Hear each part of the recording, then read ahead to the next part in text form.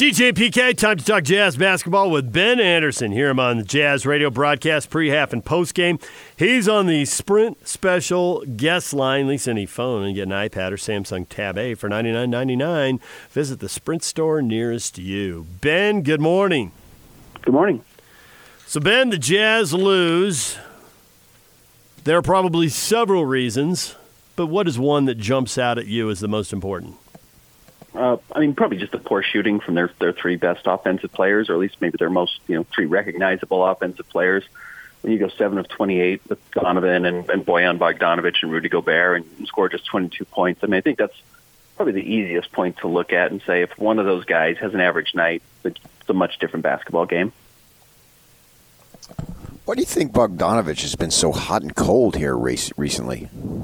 I do think some of it's the scheme right now the teams are playing and their recognition that, hey, if you put a smaller defender on him, he's not necessarily comfortable shooting over him from the three-point line, so he feels like he needs to put the ball on the floor, and then they poke the ball away, and that seems like it's been a really common issue for Bojan. So I think that's the main problem, and he's got to adjust to the fact that he's either got to shoot over him and be comfortable doing it, but 8 shots on a night like last night's probably too few when the Jazz offense is struggling so bad. One thing is when you see teams shooting low percentage, often they've stopped going to the hoop. But you look at the shot after the game, and Bogdanovic was 0 for 3 inside of about 6 feet. Donovan Mitchell was 1 for 8 inside of 6 feet. Do we chalk that up to the Toronto Raptors' extraordinary length and athleticism changing a lot of those shots?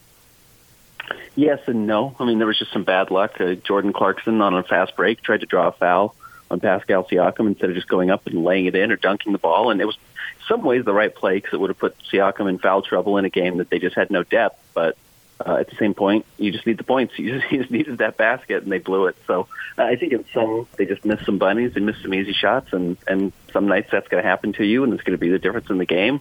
But also, there is a modern, the Houston Rockets did it a little bit with Robert Covington, though it seems like it's fallen off. There's kind of a modern belief that you can defend the rim with smaller basketball players. And it probably actually goes back to those Heatles teams, the LeBron, Dwayne Wade, Chris Bosh teams that didn't have a true rim protector and were still really good defensively at the rim. So as we look at this team since the All-Star break, it's been hot or cold, and maybe Bogdanovic has been a symbol of this. I'm wondering as we go forward, though, is this who they are? Because there's time to get going here and maybe move up a seed or two, or do you expect more of the same? Offensively, yes, this is probably who they are, but they're a jump shooting team, they're a three-point shooting team, and those are going to have hot nights and those are going to have bad nights, and when you're hot, you're going to be almost impossible to beat, and when you're not, you're going to be beatable. Now, I think the good news is you're starting to see the defense improve. And clearly, Quinn Snyder and Rudy Gobert have talked about that a lot and how it needs to improve. And last night they were pretty good defensively. And in their last 6 games now, they haven't had a defensive rating of worse than 120, which 120 is an enormously high number, but they were giving that up basically every other game in February. So I think that's getting better. And if your defense gets better, that's where you can find more consistency. But still, not to be too cliche, but, it's a make-or-miss league, and the Jazz missed some shots last night they needed to make, and the Raptors made some shots that the Jazz needed them to miss, including that late 3 from Kyle Lowry, which is not a high-percentage shot, but he made it, and that cost him the game. So do you feel like this is about to be another losing streak after the winning streak, after the losing streak? And we know how this has been going now for, the better part of a month. Yeah, the games you've got coming up should be somewhat winnable. Oklahoma City is a very tough game. That's not a gimme by any stretch. But then you have 2 games at home against teams you're better than. Now, games at home that the Jazz are better than hasn't necessarily meant anything recently. Where the Jazz are 3-7 in Salt Lake in their last 10 games. They lost to Phoenix, they lost to San Antonio. The Jazz aren't beating teams that they should be beating in Salt Lake. So that's troubling. But no, I would think we probably don't see a really long losing streak now of 4 games or more, which the Jazz have had basically every time they've stepped on the floor. So I think January 7th, the Jazz are either winning games in long stretches or losing games. I bet they break that this week. Yeah, you say troubling. I say shocking as far as this lack of home court success. I can't put my finger on it. Does it just boil down to shots not going in those situations, or what? I do think that's some of it. They're just inconsistent. They don't have a very solid identity. other than being a three-point shooting team. And again, some of that is, just shots aren't going in, but you don't see the same effort every night. You don't see the same identity from the team every night. Donovan Mitchell doesn't seem to know where he's going to get his shots every night. And that's not that he doesn't know that he's going to get his shots. He gets his shots. They just don't generally seem to come from the same area or the same spots some nights. So I feel like that's an issue as well. And that's on Donovan. That's not on the rest of the team or the coaching staff. That's just, he needs to figure out, if he's 3 of 6 from 3, maybe some nights he needs to dial it in and shoot a few more threes, as opposed to trying to get to the rim. And some nights, if he's not shooting well, he needs to find a way to get to the rim and score more efficiently or go to the free throw line. I don't think you saw enough of that last night. So how many parallels do you see between the Jazz and the Rockets, teams that the three is really important because the Rockets take so many, or because the Jazz shoot such a high percentage in relation to the rest of the league? How much of this is live by the three, die by the three, even if last night was a little bit of die by the two?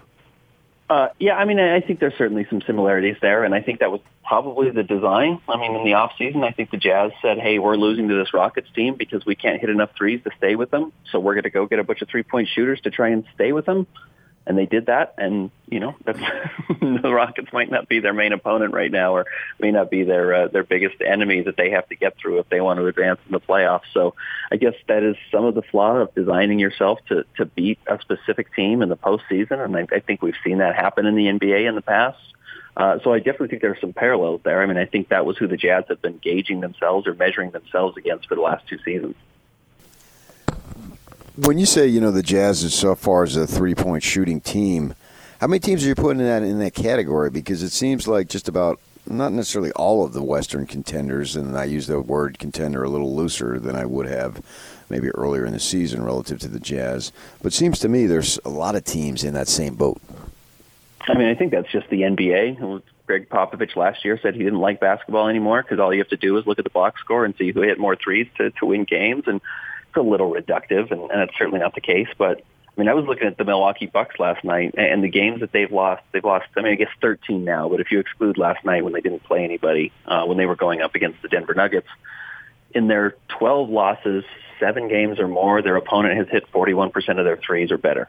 So basically, if you hit 40% of your threes, and the Jazz did it, you have a chance to beat them. And if you don't, you're probably going to lose. So that's the only way to beat some of those teams. And look, Milwaukee takes a lot of threes. Now they give up a lot of threes, and there's just kind of something funny going on there because the Toronto Raptors we saw last night gave up a ton of threes, and the Jazz were somewhat successful. But I do think that's going to end up being probably ultimately what decides the championship this year is, which team shoots best in the finals or in the conference finals. And it's going to come down to, making a few shots versus missing a few shots. It's, again, cliche as it sounds, that's what the NBA has designed itself suddenly to be. It's not, a lot of going to the free throw line and isolating or running one play over and over like the Jazz did to get the pick and roll. It's just not what the league is anymore. Do you see any backlash to that? Any chance there's going to be rule changes or is this the road for the future? And you might as well build a team because the rules aren't changing. This is what people want, and this is what the NBA is going to be. I think the league's constantly changing because teams are figuring out how to, attack what the opposing weakness is. And, it's a constant chess move year to year where, again, the Milwaukee Bucks and Toronto Raptors give up a lot of three, and they're the best defensive teams in the NBA. So that doesn't make any sense if everyone's trying to shoot threes and they're letting you, that they're still winning so many games. So there's something there, and there will be an adjustment. And look, I always kind of believed that the league and the style of basketball is dictated by the best player. So when that was Michael Jordan, teams had to try and figure out how to score around Michael Jordan or defend him. So they built their teams accordingly. And then Shaq came into the league, and everybody had to have a 7-foot guy who had 6 fouls and, weighed almost 300 pounds just to put a body on him. And then LeBron comes in the league, and it's no surprise that all of a sudden Jason Tatum, Pascal Siakam, Giannis Antetokounmpo, all these 6'8" to 7-foot tall guys that are super athletic that can put the ball on the floor become in vogue. And it changes as the league changes, But Steph Curry was probably the best player in the NBA for a couple of years, and everyone tried to mimic that, and everyone's shooting threes now. So when the next best player comes into the league or the next fad comes into the league, it will adjust. And I think it's foolish for the NBA to try and fix it or get away from it. It's also, some of the most exciting basketball I think that the NBA's ever had. You think there'll be any fallout for what happened to Gobert and then his comments after the game? I bet you Rudy gets fined. I mean, you can't say I'm going to do justice myself if the refs are going to call it. I don't think you can threaten to hurt somebody. Also, OG Anunoby should probably be suspended a game. I don't want to sound like I'm having an overreaction, but you really cannot swing at a player like that, especially at a player's head, especially at an elbow with an elbow. I mean, he sized Rudy up. If Rudy wasn't 7 feet tall, he really could have, hurt him and done damage to the Jazz and done damage to the Jazz's, playoff hopes. I mean, they're going to make the playoffs, but an injury like that, if it's a concussion or a broken jaw, can cost you, 5 games? Cost you 20 games if it's a broken jaw. So, I think you absolutely need to let the Raptors and OG Anunoby and the rest of the players recognize that, hey, you can't do it. But it's also the second night in a row that Rudy Gobert has almost gotten into a fight. He almost did it in Detroit as well. So, I think the frustrations that he's having on the floor are starting to boil over a little bit as well. Yeah, I could sign off on both those things. I think that finding Rudy for popping off like that in the post game, man, I was sitting right there. That was hard to believe he said that. And then the suspension, I think you're probably spot on with both those things.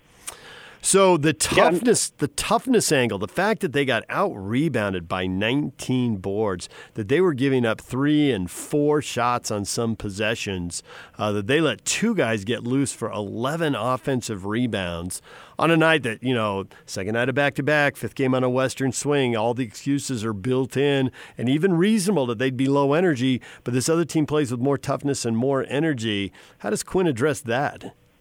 Yeah, sometimes that's focus, and we talked a little bit last night about by the time they get back on Thursday, they'll have played 7 games in 7 different cities, so I'm sure they're a little tired, but they shouldn't have been more tired than the Raptors were last night, especially as shorthanded as they were. So that comes down to playing hard, and sometimes that just comes down to focus and what you're trying to accomplish. And the Jazz, no pun intended, took their eye off the ball and gave up too many rebounds, and sometimes it was some weird matchups, but for the most part, it was just the Jazz not kind of putting in the effort, and that's the problem. You can't let your offense or poor offense dictate whether or not you're grabbing rebounds or whether or not you're trying hard for certain loose balls. And I thought for the most part the Jazz were fine.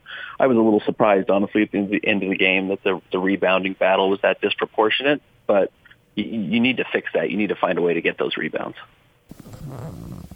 Put more than one game as far as stock into the Jazz versus Oklahoma City? Certainly Rudy Gobert talked about how he had watched them. He was at shoot-around yesterday, and he talked about how he watched them Sunday when they beat the Celtics because he thinks there's a potential playoff matchup there, and we have no idea what's going to happen over these last 18 games of the season. You're an injury away from the Clippers falling from the 2 seed down to the 6 seed potentially if it's the wrong guy, if Kawhi gets hurt. So I think it's hard to know who you're going to be playing or trying to position yourself on who you're going to be playing. But no, I think this is an important game. I think this is an upper-level team. It's not a great team, but it's a good playoff team. It's a team that the Jazz have struggled with this season. They really haven't had an answer for Chris Paul in any of the games, including the win. So I think it's an important game. I think you're starting to get to measuring stick games and games that are going to determine your playoff seeding and potential future of who you're going to be playing. So, no, I think this is actually a really huge game for the Jazz. Don't you think that they are probably going to face Oklahoma City or Houston in the first round with a possibility but a less likely chance it ends up being Dallas or Denver? Yeah, they probably the safest bet is ending up in the 4-5 matchup. I still think that's the case. Now, you look at Denver's schedule, and they certainly hurt the Jazz last night by getting the Bucks, who simply just weren't trying. They put out 5 new starters for the first time all season. Denver's schedule is brutal. They have to play, I think it's the 4th or 5th toughest schedule the rest of the way. And the Jazz are 16th. The Jazz don't have an easy schedule by any stretch, but Denver really has some landmines that they're going to have to avoid if they want to continue to be in that top 2 or 3. So, I think ideally if you're the Jazz, you can pull in that 3 seed. Yeah, you can get matched up with Oklahoma City or Dallas with the 6, and you avoid, that 4 or 5 matchup, which would be Houston and Denver. And there's going to be a really fun first-round series this year. I think all of the first-round series in the West are going to be really fascinating. But I think you're probably right. They're going to have to be a little bit more consistent to make sure they don't fall themselves at 4 or 5. But there's a good chance that's what happens at the end of the season. Ben, as always, we appreciate a few minutes. Thanks for joining us this morning. Thanks, guys. Ben Anderson. Listen to him on the Jazz pre, half, and post-game radio shows right here on 97.5 and 1280 The Zone.